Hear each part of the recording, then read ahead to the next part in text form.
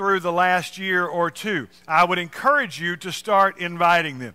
Invite them either to join us physically or digitally. Invite them to be a part of that as we look at some examples of how to press on, how to move forward from day 41. Well, 5 years ago today, I preached my first sermon as the full-time preacher of the Huntsville Church of Christ. Well, thank you. Some of you clap. Some of you are like, man, I got to pay that bet. But during that time, we have gotten to feel at home here, really. We commented a lot that Huntsville just feels like home, and that's a good thing. When I was being interviewed and going through the process, much like Hunter just has, there was a search committee and a team, and they asked me a lot of questions. And one of the questions that they asked me was, "What is your vision for the church in Huntsville?" And that's a good question. And a question that is important. I answered them at the time that anybody who would answer that is arrogant because I didn't know you. I didn't know the church. I didn't know the community. And coming in and trying to assert my will on somebody else, that's arrogant. And so that was my answer at the time. Now, 5 years later, I feel like we've gotten to know a few folks. We've gotten to know this body a little bit better. And we have some ideas. I have some ideas. They aren't just mine, though. This comes from prayer and conversation with the shepherds, prayer conversation with deacons, prayer and conversation with a lot of you. And we're going to talk about those over the next few weeks, and ideas and visions, and where we go, and what are we doing, and why are we here. But this morning, I think where we're going to start is that I'm tired of waiting for normal. Now, if you remember back in 2020 when everything shut down and we went into online and we went into this and that and then what started happening is we'd say, well, we're going to do this when things get back to normal. Or this is going to happen when things get back to normal. Or when things get back to normal, we'll do whatever. And this morning, I'm tired of waiting on normal. There are churches all over the world, all over the country especially, and they're sitting around and they're waiting for normal. And unfortunately, normal may never come back. New Year's is a great time of new beginnings. We're excited. We're anticipatory. We make these great resolutions like Tim alluded to. Many of us broke those on the way here this morning. Or you will at lunch, we're trying. But it's a time of new beginnings. And this time of year, we'll all start a new diet. Gym memberships go through the roof. The health food stores are doing great business. But within a few months, we'll have lost some of that fire and slipped back into normal. Normal is something that we don't really strive for. It's something we kind of fall into, right? We're not necessarily there on purpose. Many times normal happens simply just because we continue to do the same thing so many times that it feels like that's the way it's supposed to be done. If you have your Bibles this morning, I want you to turn to John 5. Because in John 5, we find Jesus running into a guy who is stuck in his own normal. He wants to change. Cognitively in his head, he has this idea that he wants to change, but he's kind of stuck in normal until he meets Jesus. Jesus specializes in new beginnings and disrupting normal. John chapter 5, starting with verse 1. After this, there was a feast of the Jews, and Jesus went up to Jerusalem. Now, there is in Jerusalem by the sheep gate a pool in Aramaic called Bethesda, which is 5-roofed colonnades. In these lay a multitude of invalids, blind, lame, and paralyzed. One man was there who'd been an invalid for 38 years. When Jesus saw him lying there and knew that he had already been there a long time, he said to him, "Do you want to be healed?" Now let's stop right there. This story is set in Jerusalem, and John says there's a feast of the Jews in Jerusalem. In Jesus' day, the Jewish calendar consisted of three high and holy feast days, Passover, Pentecost, and Tabernacles. And if you were a devout Jew living within 16, 20 miles of Jerusalem, you would make the journey to Jerusalem to be there for one of these feast days. And so as you made that journey, there were a lot of people coming in there. Jesus is a devout Jew, and just like other devout Jews, he is making the pilgrimage to the holy city as often as possible. He gets to Jerusalem and he enters the city by the sheep gate. The sheep gate still stands today, actually. It was called the sheep gate because shepherds would drive their sheep through into Jerusalem through this gate and on over to the pool of Bethesda, where they would be washed before taking them into the temple to prepare for sacrifice. The pool of Bethesda is separated by a dividing wall in the middle, creating two bodies of water. There's a sheep pool, and then there's a people pool. And around the sides of the people pool, there were these 5 porticos. There was a legend that the waters would ripple. And when these waters would ripple, it was an angel descending on the waters. And the legend went that the first one who went into the water after that ripple would be healed. And so people would come and lay around this pool and watch and wait for the waters to be disturbed so that they could get in and get their healing. So according to John, Jesus meets a man who's been coming to this pool for 38 years in hopes of being healed. Now, because he was paralyzed, he's having trouble getting into the water on his own, much less getting there first. And Jesus asks him, "Do you want to be healed?"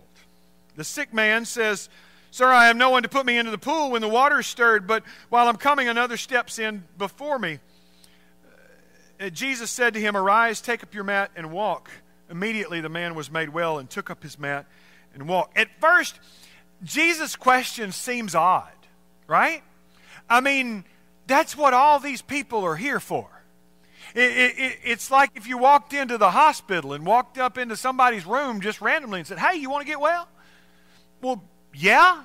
Nobody's here by choice. Nobody's here because we want to come hang out in the hospital. Maybe Larry, but the rest of us don't go there for fun. But these people are there because they want to be healed. And they're laying around this pool. And Jesus asked this guy, "Do you want to be healed?" Well, of course he wants to be healed. Of course he wants to be made well. What kind of question is that? Now, given the circumstances, he had no reasonable chance of ever being made well. He had no reasonable chance of ever getting into the water first. So it was a good question. Do you really want to be made well? Because if you do, you're kind of going about it the wrong way. Unless something drastically changes in this situation, you are never going to be made well. Now, I think as we enter into a new year, as we enter into a new session of a chapter in our lives, I think we could be asked the same question by Jesus. Do you want to be made well? Because for many of us, as long as we keep going and keep doing the same things that we've always been doing, nothing's going to change. We're going to still be the same thing we've always been. See, some of us have been coming to church for our entire lives. And we've seen people healed. We've seen people made new. We've watched the proverbial stirring of the waters. But we still don't feel like we're a part of that. You know? We come and we sing and we do our thing, but we really still feel like something's missing. And the question is really, do you want to become whole? That's the literal translation of Jesus' words here. The literal translation of what he says is, do you want to become whole? Now that's interesting. Because life is about becoming. Night becomes day, winter becomes spring, a child becomes an adult. The concept of becoming as a psychological thing originated in ancient Greece with a philosopher, Heraclitus of Ephesus. And he said in the 6th century BC that nothing in the world is constant except change and becoming. According to tradition, Heraclitus wrote a treatise about nature in which it appears that famous aphorism, everything flows, nothing stands still. The concept of becoming originates there. Later, Nietzsche is going to comment on that and say that Heraclitus will remain eternally right with his assertion that being is an empty fiction. The idea is that everything is becoming something else. An acorn's becoming a tree, fall is becoming winter, day is becoming night. Everything is becoming something. That's a central idea we see throughout the Gospel of John. Think about it. Chapter 1, the Word became flesh and made His dwelling among us. Chapter 2, water becomes wine. Chapter 3, Jesus tells Nicodemus that unless he becomes a new creation, he won't see the kingdom. Chapter 4, Jesus tells the woman that it is becoming a time when God will be worshipped in spirit and truth. And we roll into chapter 5, and Jesus stops and says to this man, do you want to become whole? Now, I don't know. Y'all know I like to play these games where I like to imagine what else is going on in the story. I don't know what's going on, but I would imagine for 38 years, if he's been coming here, this guy started coming here as a child.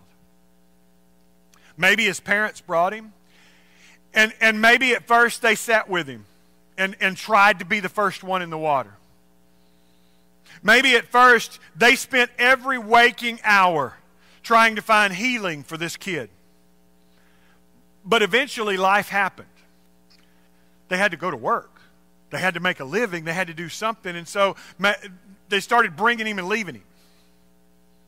I don't know if friends of his or friends of his parents or friends of who, but other people started bringing him and getting him there. And he would wait for healing.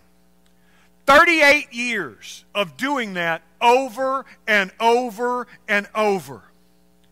The bubbling of the water only happened every once in a while, and eventually that lifestyle becomes normal. What does he do every day? What's normal? He gets up, he's taken to the pool, he waits for the bubbling of the water. That's normal. Yet Jesus says, are you ready to move past that? Do you want to become whole? Do you want to be made well? When I was a young youth minister living in Pampa, I worked with the chaplaincy of the police department. And I would go out with them sometimes on ride-alongs and, all those kind of things you do when you're young and unmarried and have plenty of free time. And they would call me out or ask me to come with them. I became friends with a lot of the guys and ladies that were in law enforcement. And so this one time we were out and we went to a hotel where there had been it's quite frankly a flea bag motel that there was a man who had called the local AA chapter and was contemplating suicide. That's what he said. And so the operator had connected it to the officer that I happened to be doing a ride-along with, and so they took me along with them because maybe I could offer some kind of pastoral insight. We sat down with the man, and he was drunk, and he was sobbing and slurring his words, and he told me how he didn't have much to live for, and he'd been injured on the job, and he was no longer able to work. His wife had left him, and because he's no longer able to work, he'd lost his car, he'd lost relationship with his children, he had no belongings. He spent most of his day in places like this, in these motel rooms by himself, just drowning his sorrows. And I said to him, why don't you get out of this place? Why don't we move you over to the Coronado Center? The Coronado Center was a nice, decent little retirement community that was nearby. And it wasn't fancy, but the coffee pot was always on, and there was usually a domino game going, and it would have been a good place for him. And we asked him, why don't we help you move over to the Coronado Center? And he said, I couldn't do that. I said, why not? All my friends are here. Changing from normal is hard, even when we don't like normal. He didn't want to be in normal. He thought his normal was such that he was ready to end his life, but he didn't want to leave it because normal is comfortable. Being made whole is about becoming, and becoming is necessitated by change. Change is required, and change is scary. It's true of our lives. It's true of us personally. It's true in the church. The church takes this snapshot of 1950 church and says this is what it's supposed to look like. This is normal. And we don't want to do anything else because that might be change, and change is scary. We don't want to change. There are thousands of churches all across the United States who are holding on to the past, who are holding on to whatever former glory they once had, and they're holding on to that memory as normal. And they're desperately clinging to that. And even now, as the world around them is all changing, as everything is different, they're still waiting because we're going to get back to normal. And they're so busy trying to get back to the past that they can't see the future. The question Jesus asks us is, do you want to become whole? In the final analysis, it's a question only you can answer. Do you want to become whole? You start by asking yourself, what do I need to be healed of? What am I holding on to? What is my normal that I'm afraid to let go of? What is this thing that even though I may hate it, even though I don't want it in my life anymore, it's normal, and it's such a part of me that I'm scared to let it go? What is it? You know right now. The Holy Spirit's putting it on your heart. And whatever that is, Jesus is saying, do you want to be made whole? Do you want to be made whole? Now, if you're like me, you got a lot of excuses. I'm good at excuses. I'm good at justification. So was this guy. If you look at what he does, Jesus says, do you want to be made whole? And this guy starts giving him all the reasons. Well, yeah, of course I do, but every time the water's stirred, I don't have anybody to help me. Unless I have somebody to help me, I can't get in there. What do you expect me to do? And what does Jesus say? Does he address his excuses? No, he just ignores them. He doesn't address the excuses at all. He doesn't say anything about the excuses. He says, get up. Now, this morning, that's what he says to us. Do you want to be made whole? And in my mind, I'm thinking of all my excuses. Well, Lord, there's this, Lord, there's that, and when I get stressed, and when I get, and then I have this, and Jesus says, get up. Stop making excuses. The same thing he says to the church.